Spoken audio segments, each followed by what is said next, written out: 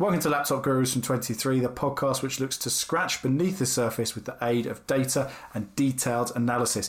My name's Tom Bedell and my guest on our first edition of 2021 is Chris Smith, an MLS expert who you can find on One Goal and someone who covers European football for Squawka, among other places. Chris, thanks for joining us on Laptop Gurus. How are you doing? Yeah, it's an absolute pleasure. Excited to be here. Superb. Well, Major League Soccer is obviously in its off-season at the moment, and ahead of the new campaign, which is anticipated will start in March, we're going to go deep on some of the biggest talking points around the league, starting with Inter Miami's new head coach hire. And this was quite literally confirmed ahead of our recording today. No secret, of course, that it was going to be Phil Neville. He comes in to replace Diego Alonso, who was let go at the end of the season amid a little bit of confusion, I think it's fair to say. And joining him in the front office is Chris Henderson, who's going to be the new sporting director and chief soccer officer. Chris, first and foremost, how do you summarise Inter Miami's inaugural season in Major League Soccer? And what are the immediate challenges Phil Neville's going to kind of find out about in the coming days and weeks? Yeah, well, I think it's safe to say that it didn't really go to plan based on how much hype was surrounding the franchise ahead of kickoff. But I will give them a bit of benefit of the doubt in that expansion years aren't easy. You know, your most recent example of an expansion team just tanking in the first year is FC Cincinnati, and they've still not got off the ground, really. That said, as I mentioned, there was a lot of hype surrounding Inter Miami, probably one of the most anticipated franchises ever to enter the league. And the style we saw on the pitch just didn't fit the image. They were promised attacking football, which they didn't get. You know, they ranked way down the league in terms of things like shots on targets, goals, final third passes. More worryingly as well, in the fact that they were promised a certain brand of football, they weren't even a great possession team. You know, they were low in the league in terms of attempted passes. They relied a lot on individual quality from the likes of Rodolfo Pizarro, Lewis Morgan. And this inability in possession, in turn, obviously caused a lot of turnovers and piled a lot of pressure on the defence, which they weren't able to cope with. It's disappointing because Diego Alonso's done a lot of great things in Mexico and he was an exciting hire, but it just didn't seem to work out. He couldn't seem to get a clear picture on how he wanted the team to play. The recruitment was a bit haphazard. I think the first issue that's sort of awaiting Phil Neville now that he comes in is building a playable roster, because they've let a lot of players go, mainly because of, like I say, that haphazard sort of recruitment strategy. You know, like Ben Sweat, Will Trapp, AJ De La Garza, Lee Wynn. They've all gone. Luis Robles has retired in goal, so they need to find a new top-class MLS goalkeeper.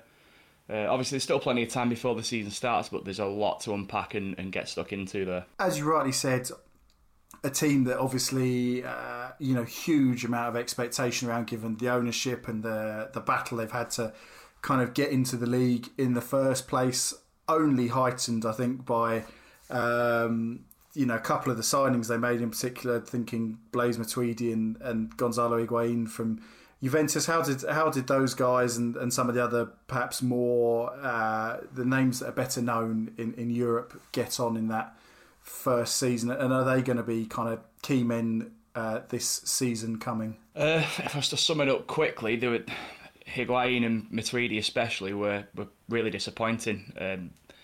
Matuidi, the actual business to get him through the door was fantastic. I'm hoping a lot of the listeners are familiar with the MLS transfer rules that are extensive and complicated, but long story short, they managed to avoid signing to a designated player deal, which they're only allowed 3 of, which then freed up that space for Higuain to come in. So that was an incredible bit of business, but game after game, Matuidi just seemed to pass him by, and he for a player who's been known for his industry in the past, he seemed to have really heavy legs and it couldn't quite adjust to the pace of MLS. If it lacks a bit of quality now and then, it never lacks in athleticism. And from what I watched, Matuidi just couldn't keep up with it. For Higuain, he showed sparks. He was a much better focal point for Miami in that they were able to play off him.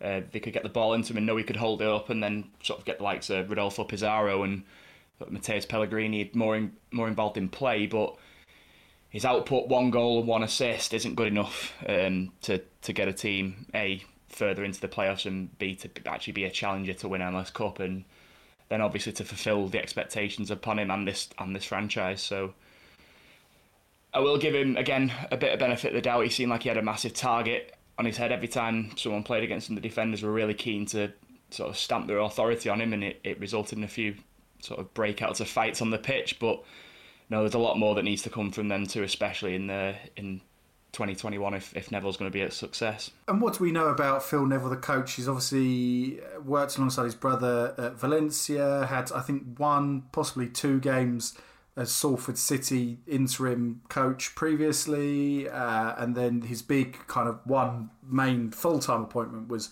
England women's coach, and I think that the jury's out on how well he did there. Certainly raised the profile perhaps of the team, but how much he actually developed them tactically. What have we learned from this CV to date? What do we expect from him now in Miami? Yeah, well, obviously the England women's job was the big sort of litmus test of Neville as a manager, and that was the biggest sample size. And I'll start off with a positive in that he's come from that England system, which, whether it's Gareth Southgate's senior men's team, any of the youth teams across to the women's game at all levels, they have a defined way that they want to play now and a real identity. They're seen as a front-footed team. They're all about keeping hold of the ball and dictating play. And I think largely Neville was no different during his time in charge with the England women's team. He like to make the pitch nice and big, give players space to play out from the back, give his creative players space to sort of find those passes behind the opposition defence. So in that sense, I think he's going to come with a plan on how he wants to set up, and it might well be a style that could get the best out of the likes of Pizarro and Higuain. So there's a positive to start off on. I'm personally not a fan of the appointment, but I don't want to go in too hard, my guy. Just talk to us about that then, because from my point of view, I was quite sceptical, and we talked about this a little bit when we were setting this up last week, when it became kind of apparent this was going to happen. There's obviously an inescapable link between Phil Neville and David Beckham, and that is a link that has a thread that has run through most of his appointments. Valencia, obviously Peter Lim, who then is a shareholder in Salford City as well, with Beckham in the class of '92. If you're being sceptical, it's not hard to find cause for scepticism in this sort of a bit of an old pals act. What is that the root of your kind of concern, or why are you kind of sceptical about this one? The criticism that's getting levelled at it at the moment is sort of, it's just a job for the boys sort of thing, which I think might be a little unfair. Neville, he's managed a national team, so let's give him some credit. But I think Beckham firstly forgets some of the other players that he played alongside during his career. You don't play at Manchester United, Real Madrid, AC Milan, PSG without playing alongside some absolute world-class talents, many of which are in management or going into management now.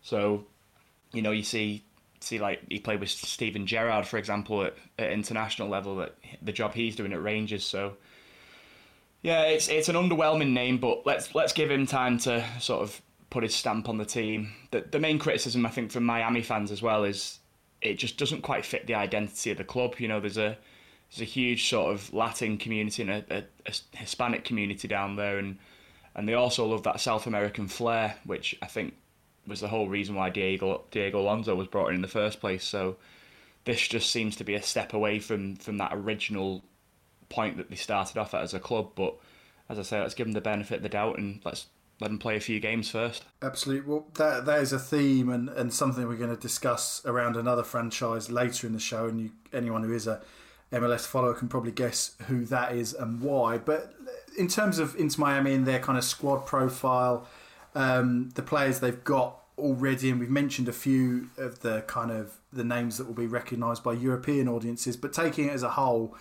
what is the profile of that Miami squad? What are their strengths? What are their weaknesses? It's really hard to judge their main strength at the moment, partly because they just lacked identity under Alonso, and also they're in the middle of totally overhauling the squad, as I mentioned before. They've let a lot of players go, and they're yet to replace most of them.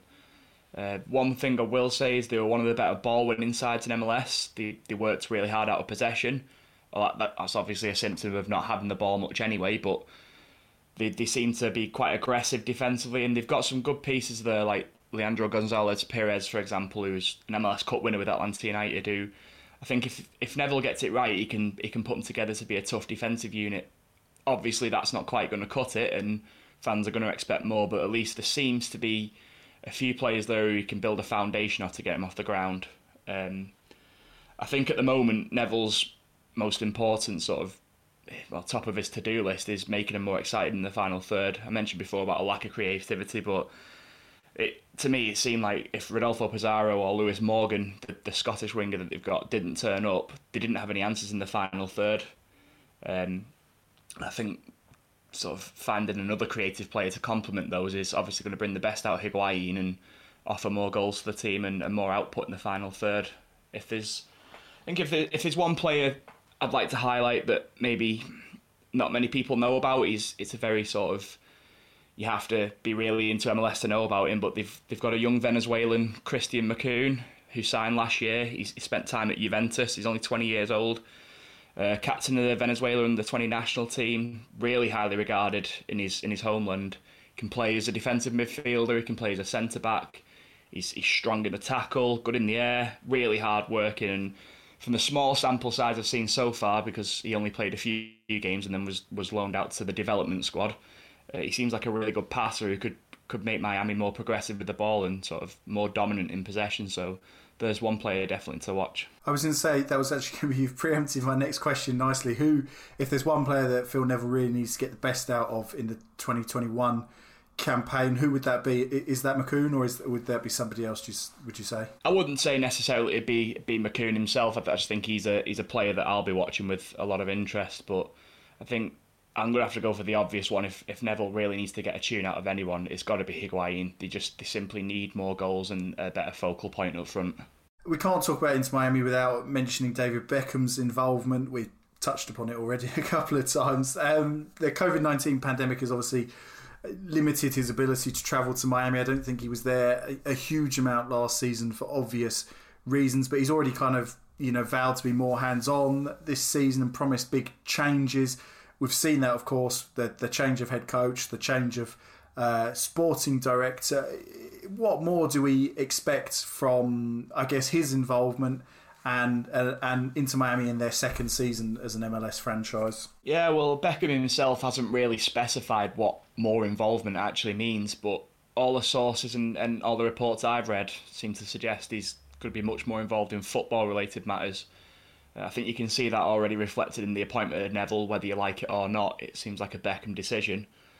Last year he was a visible co-owner at the start of the season. When things were getting up and running, he was there at the early games. He was at the stadium when they were supposed to play the first game, and obviously COVID put paid to that. But then as the season went on, he faded into the background. I don't think that was an intention to distance himself from the club, of course. I just think he was playing it quiet to see how things panned out and maybe setting himself up for this reboot that they're doing now. But from everything that I hear, he was really unhappy with the way things panned out last year, and he wants to use this season as a fresh restart. And that's from hiring a new manager, a new sporting director, overhauling the squad to make it more competitive. And credit to him and the rest of the ownership group. They've spared no expense when it comes to facilities. They've spent hundreds of millions on new training facilities, branding and player recruitment, bringing in Higuain, who I believe is the highest paid player in MLS at the moment. I think now he just wants to be more hands-on to make sure that investment doesn't go to waste again. Let's talk about the other hire this week. Obviously, Chris Henderson arrives, and those who have followed MLS for a while will know he's obviously played in the league for a very long time. Had a great deal of success in his career as a player, but has also transferred that to the front office and been fantastic kind of sporting director, head of soccer, whatever the role has been at Seattle Sounders over the years. How much of a coup is that appointment for Inter Miami, and how important is Chris Henderson going to be to bringing the success they ultimately want and the strategy to get them there? Because he did superb things with the Sounders over 13 years, I think it was. Yeah, well, I mean, for a start off, over 300 MLS appearances and 79 caps for the national team is great pedigree in itself. But as you said, the job he did over 13 years with Seattle is just incredible. The Sounders have been, for me, the best team in MLS across the past 11 to 12 years, at least in terms of winning silverware. They've won 2 MLS Cups, they've been to another 2 finals, Supporters Shield, 4 US Open Cups. And if that's not proof enough to what sort of squad Henderson can build, then what is? But on the pitch, he's unearthed some great homegrown talents. Likes of Christian Roldan came through a draft, and you've got Jordan Morris there, who looks on the verge of moving to Swansea. They've both been international mainstays, and on any other roster, they'd arguably take a designated player spot, but obviously Henderson's found him in the local market and the homegrown. So, but his transfer record's incredible too. Raul Ruidiaz is one of the league's best strikers. Nico Lodeiro brings it year after year as an elite number 10 in that league, and he's a Uruguay international.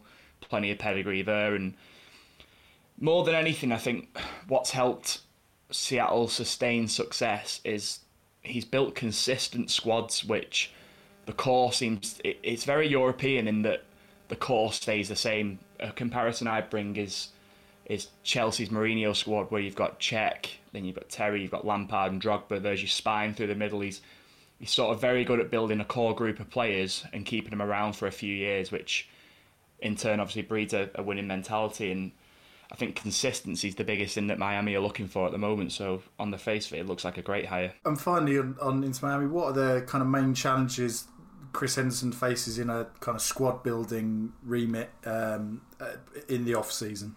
I think the first thing which stands out to me is just simply adding a bit of depth. As I mentioned before, a lot of players have left. I don't think sort of the depth chart was very deep last year to begin with, and they were relying on players with very little experience when some of the sort of senior heads got injured. So they need MLS quality depth in all positions, and this is a league that presents its own challenges in terms of the travel distances and the times and playing through international breaks. So getting a nice deep core squad there that can be easily rotated without sort of letting down the quality is very important. But I think the biggest thing that stands out to me is they need to figure out how to open up another designated player spot. As I mentioned before, MLS teams are only allowed 3. And Miami already have theirs filled with Rodolfo Pizarro, Gonzalo Higuain and Mateus Pellegrini, the latter of which was very disappointing last year. Came as a young Argentine with a lot of hype, and just games just bypassed him. He just couldn't seem to cope with the pace and the physicality of MLS. So, they could perhaps look to buy down his contract to give him freedom to make another signing as a designated player, and they're going to have to sort of adjust the roster a little bit and play with the rules in MLS, but they need that injection of quality that a designated player brings, and I think that's again right up at the top of the list of Henderson's priorities. Well, it certainly sounds like a big job ahead for Phil Neville, Chris Henderson, and I guess David Beckham and co as well. It'd be very interesting to see how Inter Miami do in their second season in Major League Soccer. That's the end of the first part of today's episode of Laptop Gurus. We're going to take a very short break, and then we'll be back for the second part of today's show, where we talk about another couple of coaching hires that have happened in the off season. Don't go anywhere.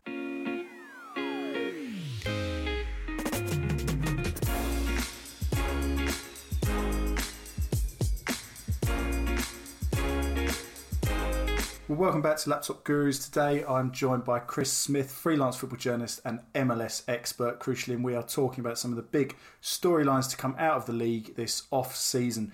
We've already covered the appointment of Phil Neville at Inter Miami, and we're now going to move on to a couple of new hires that have happened recently at a couple of other big franchises, starting at Atlanta United, who have picked up Gabriel Heinze, former Manchester United, Real Madrid, Roma defender, who's carved out a bit of a coaching career for himself in recent years in his homeland with Godoy Cruz, Argentinos Juniors and Vélez Sarsfield, where he twice qualified for the Copa Sudamericana before his handing in his resignation.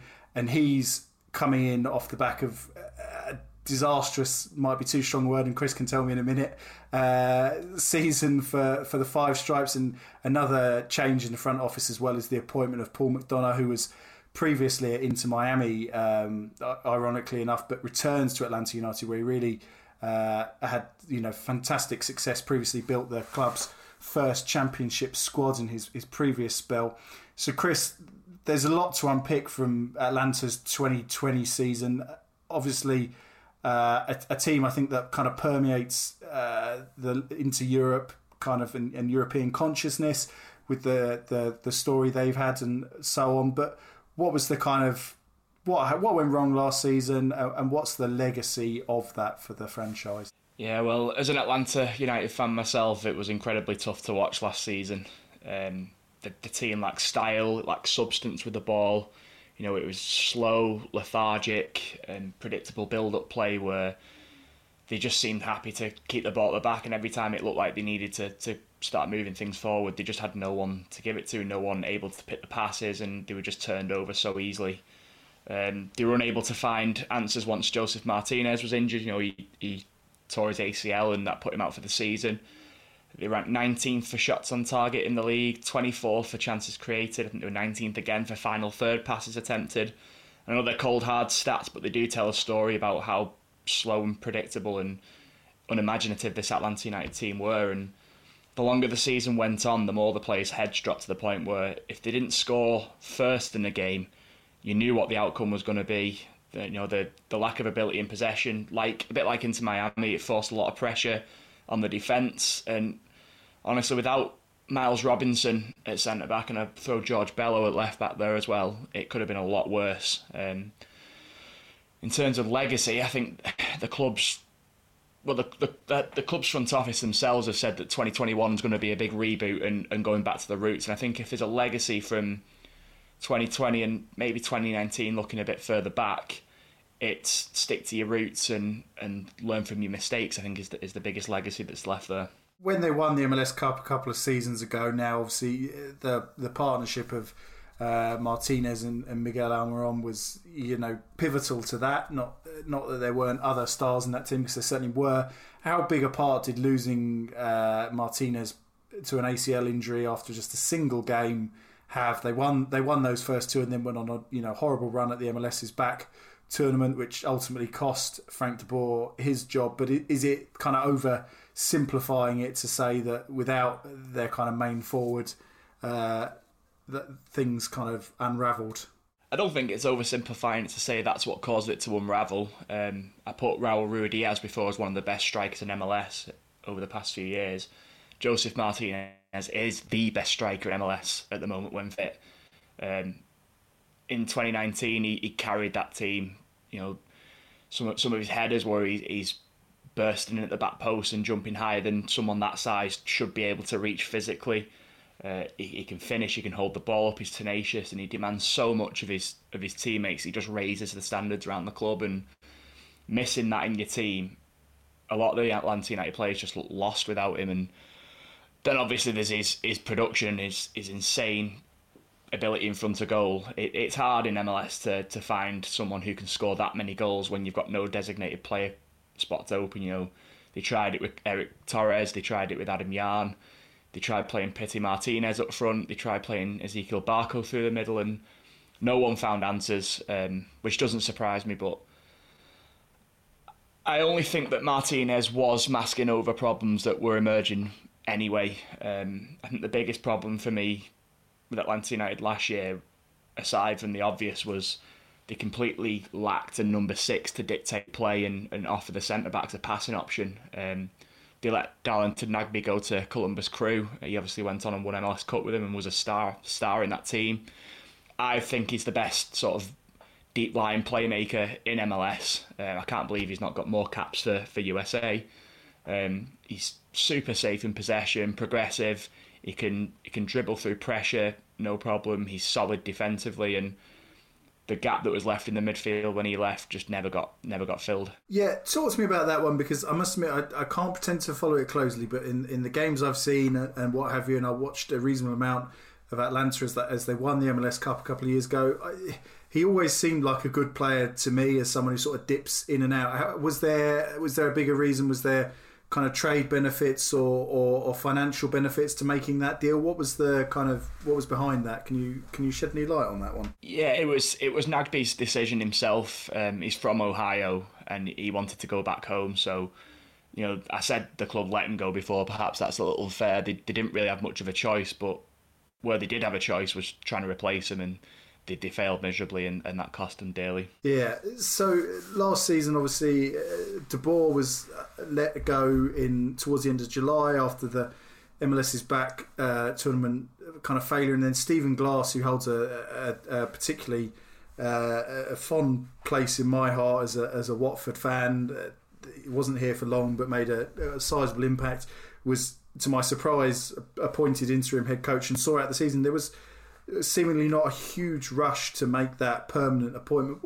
Was there a particular reason for that? And how did the front office land at Gabriel Heinze as their appointment in the long run? I think the reason behind the slow appointment and taking the time with it is the lack of jeopardy at the bottom of MLS. Obviously, there's a big argument over promotion and relegation, but the fact is that you can finish bottom and then you get the chance to restart again next season. So, I think the club saw that as, we don't have to rush, we don't have to try and force 2020 to be a success. Let's take our time and make the right hire and learn from our mistakes, as I mentioned before. Obviously, Carlos Bocanegra said recently that although there was a long wait to announce it, Gabriel Heinze quickly emerged as the prime target. So they clearly had sort of a certain style of manager in mind that brings them back closer to the roots, and it was all about just making sure it was done in the right way and getting the right guy through the door. Absolutely. And said earlier, they're kind of Hispanic, Latin background roots of Inter Miami, and that the same was true of another club. That club is, of course, Atlanta United. Tata Martino was head coach previously, and they've made a big point, haven't they, about, as you say, returning to their roots by appointing a South American coach. Why is that so important to Atlanta United for those who might not be au fait with the club? Well, right from the word go in 2017 when they entered the league, I think I'm safe to say Atlanta United wowed MLS and the wider American community with some really exciting football, and it was attacking, it was high octane, they pressed high, really direct and vertical in the play, and they swamped teams in the final third, especially in the first year.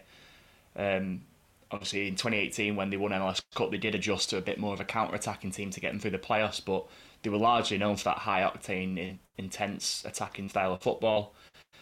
The style was facilitated by a South American coach in Tata Martino, South American players, the obvious ones like Joseph Martinez and Miguel Almiron, but Tito Villalba had a great year in 2017. Then obviously you've got players like Eric Remedi and you've got Ezequiel Barco, all familiar with that sort of South American culture. I think the term in America is danced with the one that brung you. And I think that's exactly what they're trying to do now by bringing Gabriel Heinze back. And in terms of De Boer and why he failed Atlanta, did the fact that his kind of background was in European soccer, coached at obviously big clubs, Ajax and Inter, and less successfully even at Palace, very briefly, did that put him at a disadvantage, do you think, in his very short time at the club, at the franchise? Yeah, well, obviously De Boer was a huge step away from that culture. I'm not even sure it was solely to do with him being European, because obviously you see teams like Spain and France at times, even England at the moment, play some really entertaining football. I think it was more just down to his own philosophy. The build-up was a lot slower. When he signed for the club, he said that he's going to turn the club into more of a possession-dominant team, and while that was true, it was incredibly rigid, and they seemed to lack a willingness to hit teams in transition like they had done during that MLS Cup winning season. And the players appeared to be shackled by some more intense tactical instructions, and it was all a lot more methodical rather than sort of that expressive style of play which Martino brought to them, which, when you've had 2 years where you've qualified for the playoffs in your first year and then won the big prize in your second year, that can be a tough pill to swallow for the fans. So yeah, it left him at an immediate disadvantage. Whilst you were talking there, I was just pulling up some of the stats on them. No coincidence then in what you've said that they were second in the league for passes attempted and passes completed, but I guess if the end result isn't reflected in the number of goals you score, and they certainly weren't one of the most prolific teams, you're going to struggle, aren't you? Let's talk about Gabriel Heinze then. As mentioned, a little bit of his kind of coaching resume.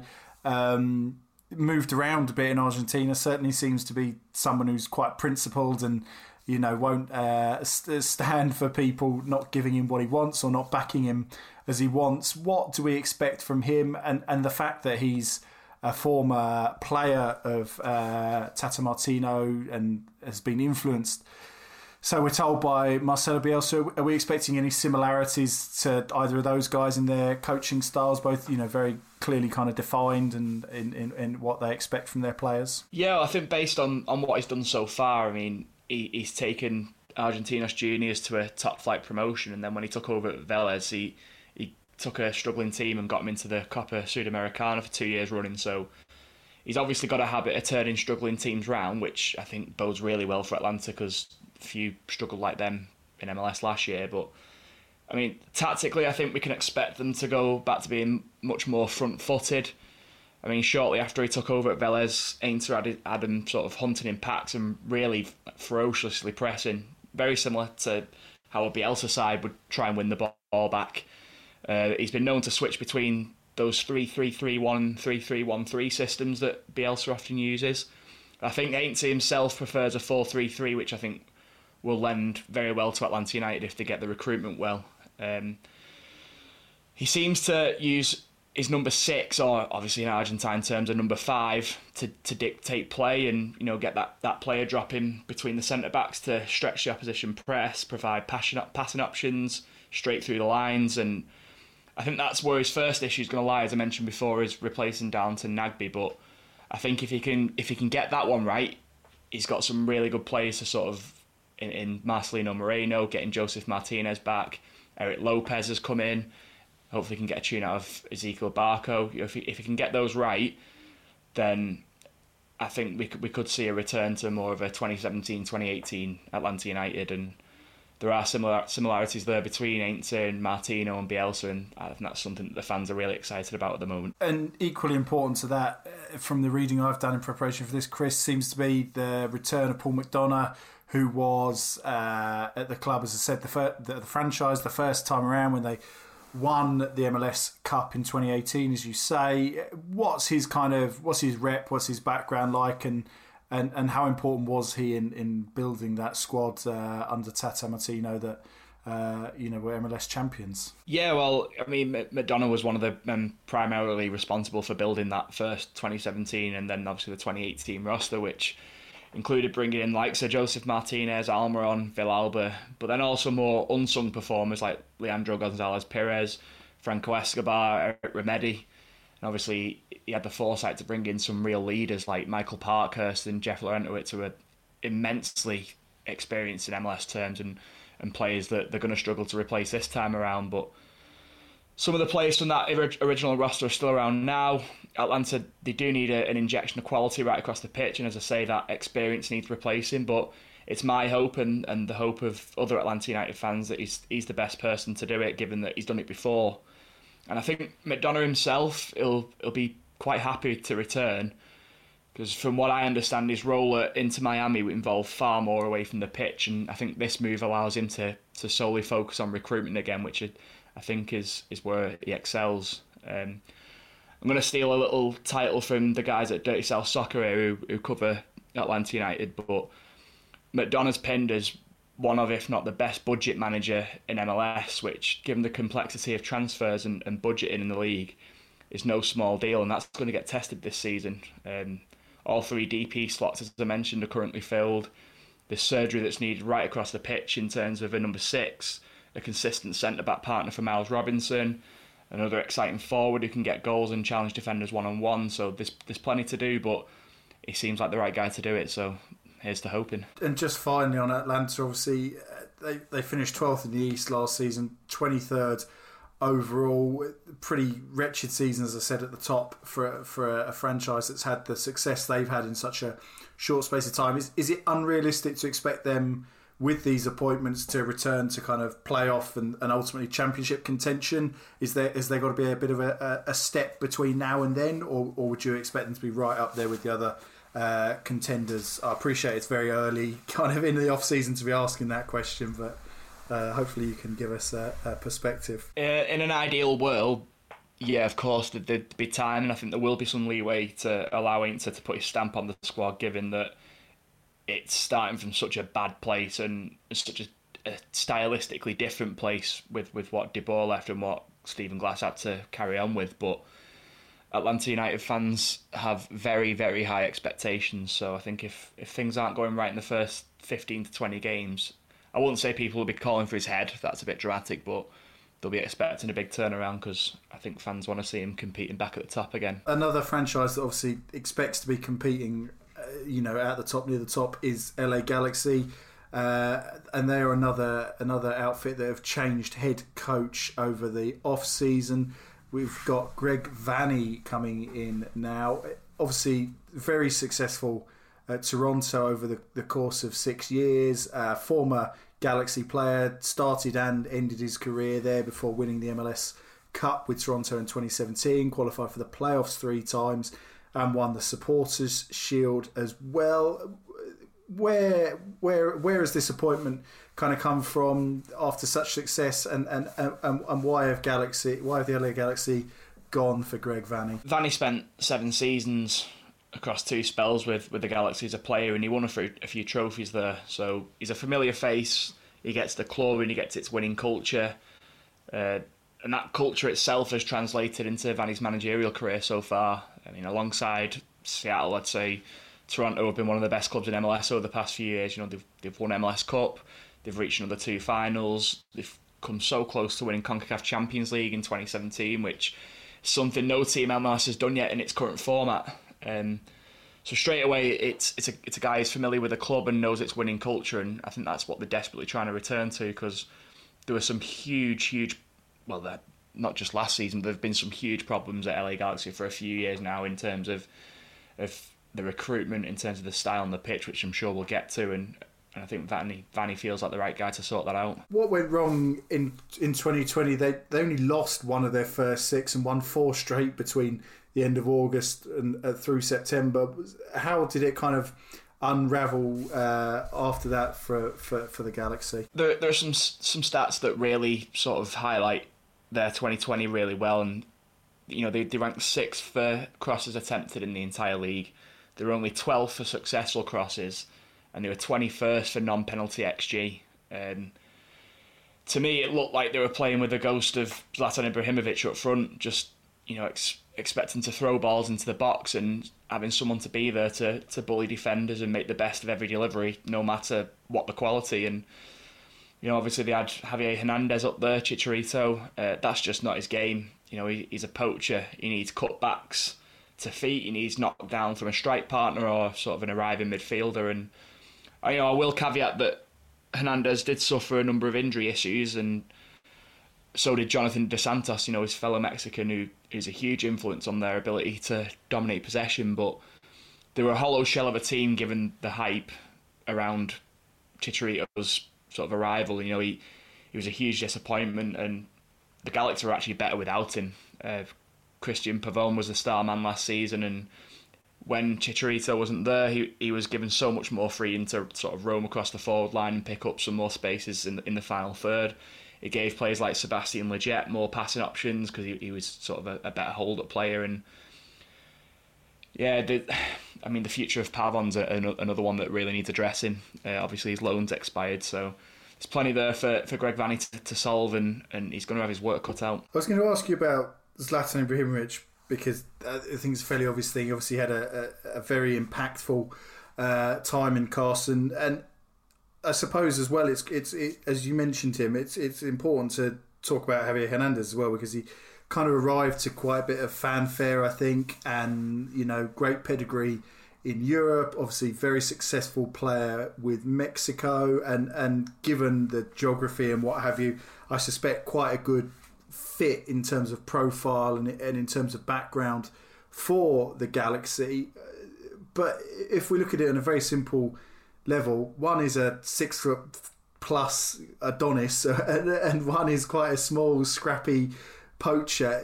Was it ever likely to be successful, and was that one of the big issues? Why, when we've talked about recruitment so much, did the Galaxy decide on Javier Hernandez, Chicharito, to replace Zlatan Ibrahimovic? It doesn't seem to make any sense to me. Well, at the risk of annoying quite a few Galaxy fans, they haven't.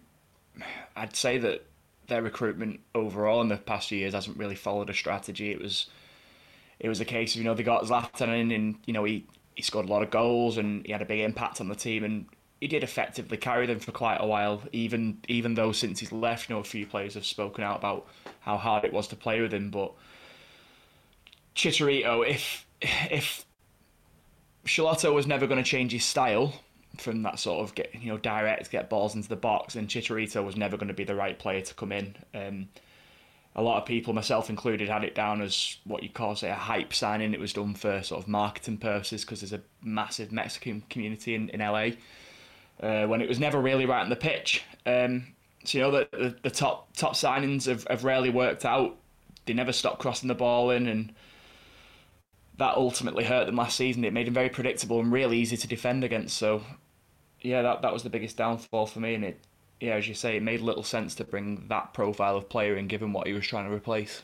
Yeah, a particularly interesting one, that one. Let's just talk about a little bit about the season ahead then, and the kind of coach that the Galaxy have got now in Greg Vanney. What sort of football did his Toronto side play, and what are the problems that he has to kind of go in and pick apart and find solutions for ultimately? I think in terms of if you wanted to profile Vanney as a manager, he's very tactically flexible and he's a proactive manager that will scout out the opposition before settling on a formation. He doesn't sort of marry himself to one formation.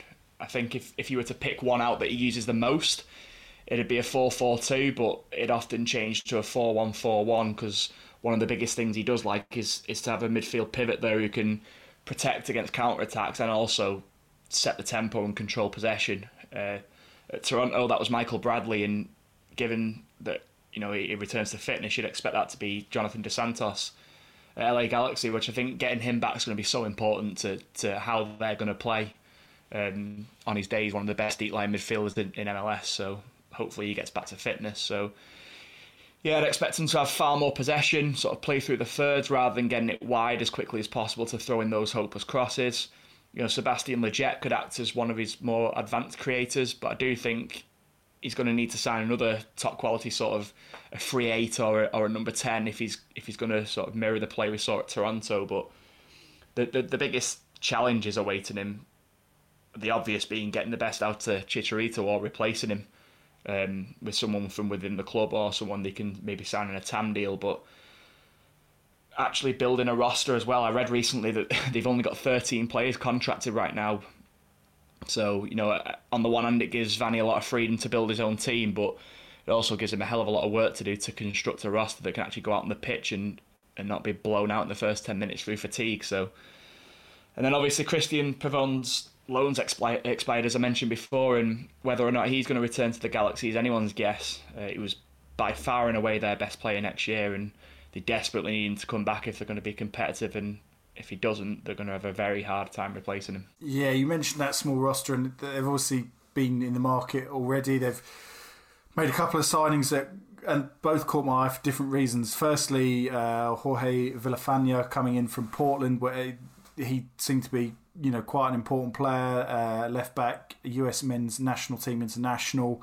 So that seems like a reasonably interesting signing, even though he's 31. And then West Brom, I think probably third choice goalkeeper Jonathan Bond, and again from purely selfish reasons, a bit like Stephen Glass, a man with a Watford connection. He comes in to compete with Jonathan Klinsmann for the goalkeeping position vacated by David Bingham. What do you make of those two signings so far, Chris? Well, the Villafaña one's really interesting because I'd say that the biggest thing I have taken from watching him across my years covering the league has been that he's a really good crosser of the ball. So if I was a Galaxy fan, I'd be quite worried about are we actually going to switch styles here, or are we just going to go with more of the same? But he's got international experience. He's got a ton of experience in finals with the Portland Timbers, and that counts for a lot in this league, and knowing how to manage the playing time. And aside from his crossing, he is he's quite defensively solid. He's good in possession. He can help the Galaxy build out. The Jonathan Bond one, it's a tough one to know what to make of it. As you say, it's not like he's been playing a great deal of football, and I'd say goalkeeper was a position again where really let the Galaxy down last year. David Bingham was full of mistakes, and Jonathan Klinsmann would have a good run of form, and then he'd drop a few clangers, and they couldn't settle on a number one really across the season. So is Jonathan Bond the answer? It's a big ask given from the lack of playing time he's coming from, but at least Vanny's trying to put that right now, and at least he's trying to address it. Yeah, interesting you mentioned about Villafaña's crossing. Galaxy 6th in MLS last season for crosses per 90. Villafaña putting in 2 of his own per 90 rather suggests that they're going to see a continuation of that trend this season, which may or may not be problematic. Well, that's the end of part 2. We're going to take a very short break, and then we'll be back for the final part of today's episode of Laptop Gurus, talking about some of the exciting young prospects coming out of Major League Soccer at the moment, so don't go anywhere.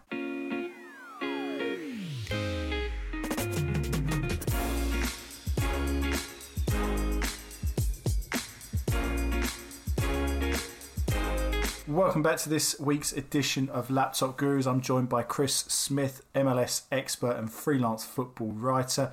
We've talked so far about teams and some of the coaching changes that we've seen in the off-season. And this was something that Chris suggested when we were talking about this show originally. I thought it was a really good suggestion to talk about some of the youngsters coming out of Major League Soccer. It's typically been seen as kind of a retirement home, and it's easy enough to see why. Obviously, you know, David Beckham kind of probably kick-started, well, very literally with the designated player arrangement, kind of kick-started this, and we've seen the likes of Wayne Rooney, David Villa, Thierry Henry and Zlatan Ibrahimovic come over to the league and play late in their 30s. But this kind of reputation is quite wrong, I think, these days, isn't it, Chris? And how did we get to a point where Major League Soccer's becoming a breeding ground for really talented youngsters who are being exported to Europe? Yeah, I mean, from the outside looking in, I can see why it's easy that MLS gets the reputation that it does. I mean,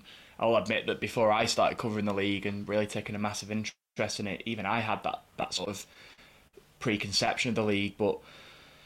And I do think that some of these high-profile veterans still have their place in the league as well. You know, the game's still growing over there, and players like Ibrahimovic, say what you want about them, they do get bums on seats. So I think that is still important to the league. But I think importantly for MLS's growth and for the national team's growth as well, that they are moving away from that slowly but surely. I mean, clubs are far more autonomous now. You know, they're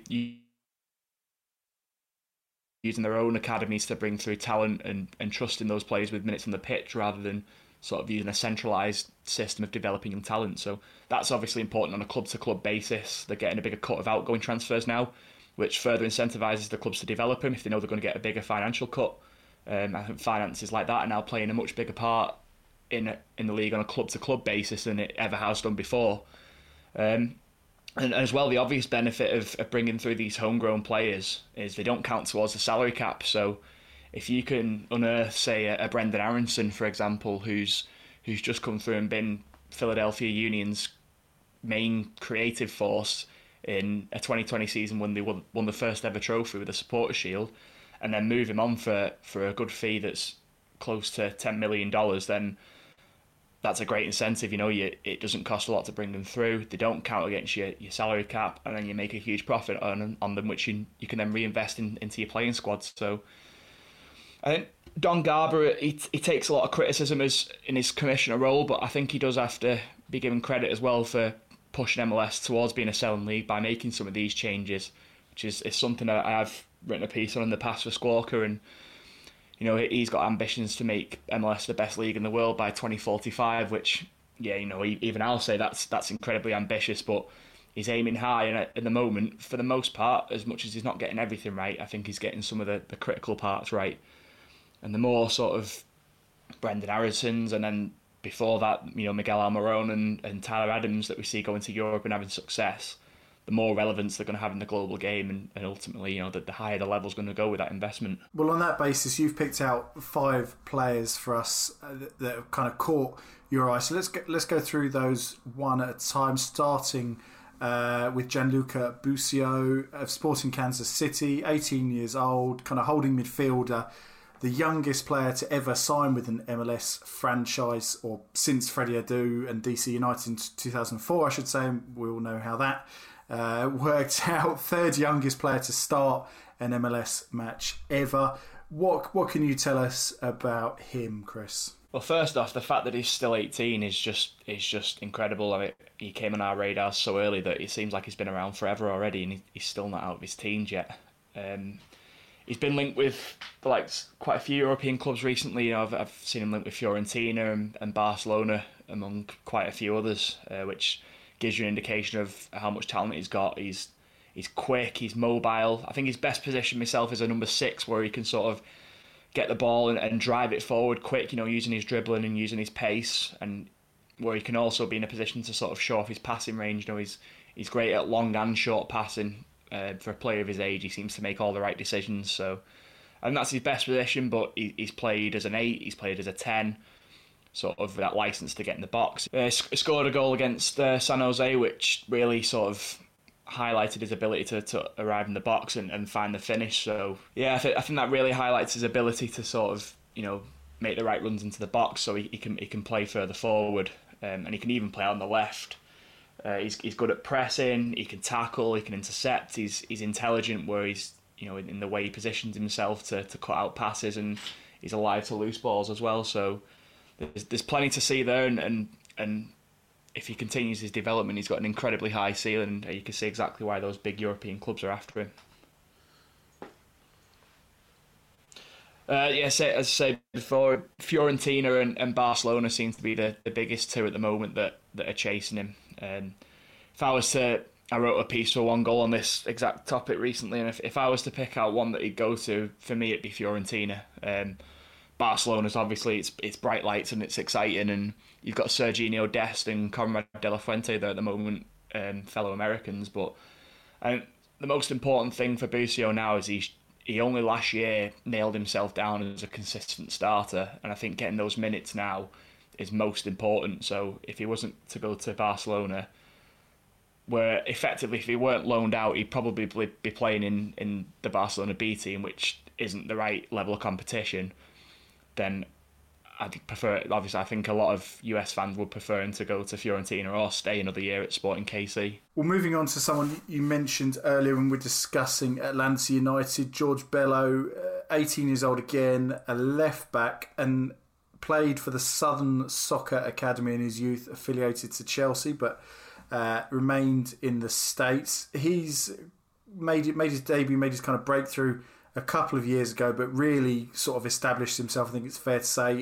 in the season just gone as quite an attacking left back. Is that fair? What sort of profile of full-back is George Bello? Yeah, well, I mean, interestingly, you mentioned Chelsea there, and ahead of the 2019 season, Chelsea were one of about 4 or 5 clubs. Another one that comes to mind was Everton that were linked with him, but he suffered a bad injury which kept him out for the year, and that sort of put to bed any hopes of him moving at that point. But yeah, he's a really strong attacking fullback. He's quick. He's got that engine to get up and down the left flank for the full game. He's got a really high fitness level.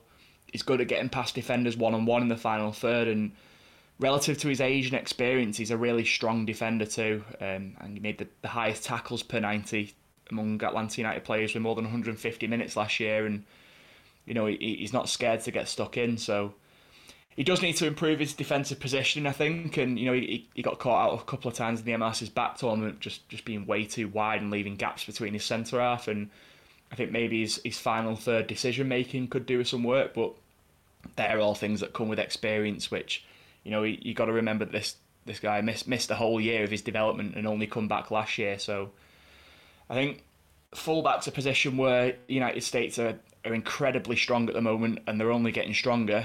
But if Bello keeps developing the way he did in 2020, where he was one of the only bright spots in a terrible season for Atlanta, then I think he could definitely break his way into the national team as well.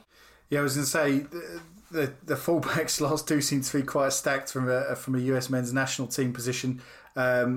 Anthony Robinson, obviously just one option at left back and very much known to a Premier League audience. Is he got a reasonable opportunity, George Bello, of rivaling Robinson for left back, and how does he kind of compare from a stylistic point of view? Yeah, I think he absolutely does. I wouldn't say in the immediate future, although he is getting call-ups to the youth teams and he is training with the senior team on a regular basis. I think it's quite understandable that that Greg Berhalter would always go for the player who's playing the Premier League. And to be quite honest, in my opinion, playing as one of the best left backs in the Premier League at the moment, at least on form. So it's understandable that he's the current number one choice there. You know, Serginho Dest can also play at left back as well as right back too. So they have got options there. But in terms of comparison, they're both, you know, Robinson and Bello are both attacking full-backs. I would say that Robinson's output in the final third, his quality delivery is better right now. That's not to say that Bello won't get there. He's a young player, he's still learning the ropes, but give him 2 or 3 years, I think you could see similarities, and I think you could see him really pushing hard to take his spot. Now, the next player, I have to admit, I had never heard of, and I had to check how to pronounce his name. So correct me if I butcher this, but Paxton Pomykal of FC Dallas, 21, left winger, only played quite sparingly in MLS last season. Texas native who came through Dallas's youth setup. He's made his senior debut for the US men's national team. Seems like someone who we might be hearing quite a bit more about in the not too distant future, Chris. Yeah, I'd put him down as one of, if not my favourite MLS prospect right now. The only reason he didn't get a lot of minutes last year was through injury problems. So he's had a very disrupted 2020, which slowed his development down. But everything I'm hearing from inside Dallas and from the player himself is that we've got a big 2021 in store. He does play a lot on the left, but personally, I see him as a number 6 who could develop into something similar to Darlington Nagbe, who obviously we've mentioned a few times now. He's played a lot of minutes through the middle. He's really safe in possession, can turn out of trouble, really hard to get the ball off. He's got a really good passing range. His decision making for a player with his lack of experience and his sort of young age, his decision making is fantastic. He seems to pick the right pass at the right time to either settle things down for Dallas or to get him moving forward in transition quickly. So I think that's really important. He can tackle, again, similar to Busio before and similar to some of the other players we've mentioned. He's really intelligent without the ball, where he knows the right position to sort of deny space to pass through the lines. He can cut out passing lanes. He can recover loose balls. So there's a lot there to unpack with Pomykal, and I know I don't speak alone when I say I'm really looking forward to what he brings in 2021. I think if he gets it right, he could be one of the next ones to move to Europe. Well, the next player up is Lewis Binks of the very recently rebranded CF Montreal, of course, previously Montreal Impact. He's already left the club, in effect, to join Bologna last August. He's back on loan for the season ahead. Only 19 and came through the youth setup at Spurs. Chris, quite an interesting character and quite an interesting career, I suppose, in all of that, and the fact that he's been capped by England and Scotland at youth level. What can you tell us about Lewis Binks? Yeah, well, he's definitely an outlier and an interesting player to look at, given that, you know, we're seeing so many players leave MLS at the moment to further their development. He wasn't getting the minutes at Spurs. Obviously, they've got an extremely there, and that's understandable. But with that, he chose to go to MLS, and you know, a lot of people, from what I've read, question marked his decision to do that and question whether it was the right thing for him to do. But the player himself has been very forthright in saying he sees MLS as a good league for him to develop in. He's played so well during his time there that Bologna, as you mentioned, have already picked him up, and after a loan this coming year, he'll head over to Italy. Centre-back's a demanding place to be in Thierry Henry's Montreal team. They come under a lot of pressure. Partly as a symptom of the way they play. You know, they do turn over the ball quite a lot in their own half and have to make quick recoveries, and they're not the most talented squad, let's say, in MLS with all due respect. But you know, he's 6'2", so obviously he's aerially dominant. He won more aerial duels per 90 than any other Montreal player last year. He's also physically strong. You know, he's good in the tackle. He topped out last year at Montreal in terms of interceptions. He was second for clearances, so he's effective defensively, and he's really intelligent at positioning himself in to cut out crosses. He seems to hold a good line with his centre-back partner, so there's a lot there defensively. And for a player who's so big and so sort of physically dominant, he's surprisingly good on the ball. You know, he completed over 68. He completed... Oh my God, I can't say that now. He completed over 86% of his passes last season, which was one of the highest among Montreal players, and that is the way that Henry wants his team to play. So there's a lot there, and as I say, it's an interesting sort of subject just because of the sort of reversed career path that he's taken, but one that appears to have paid dividends for him already. Superb. And then just finally, from this section, James Sands of NYCFC, 20 years old, seems to be that kind of can play in defence or in the centre of midfield as well. Correct me if I'm wrong. The franchise's first ever homegrown player, and he was signed at the time alongside his twin brother Will, and seems to have become a regular in the last couple of seasons. What sort of player is he?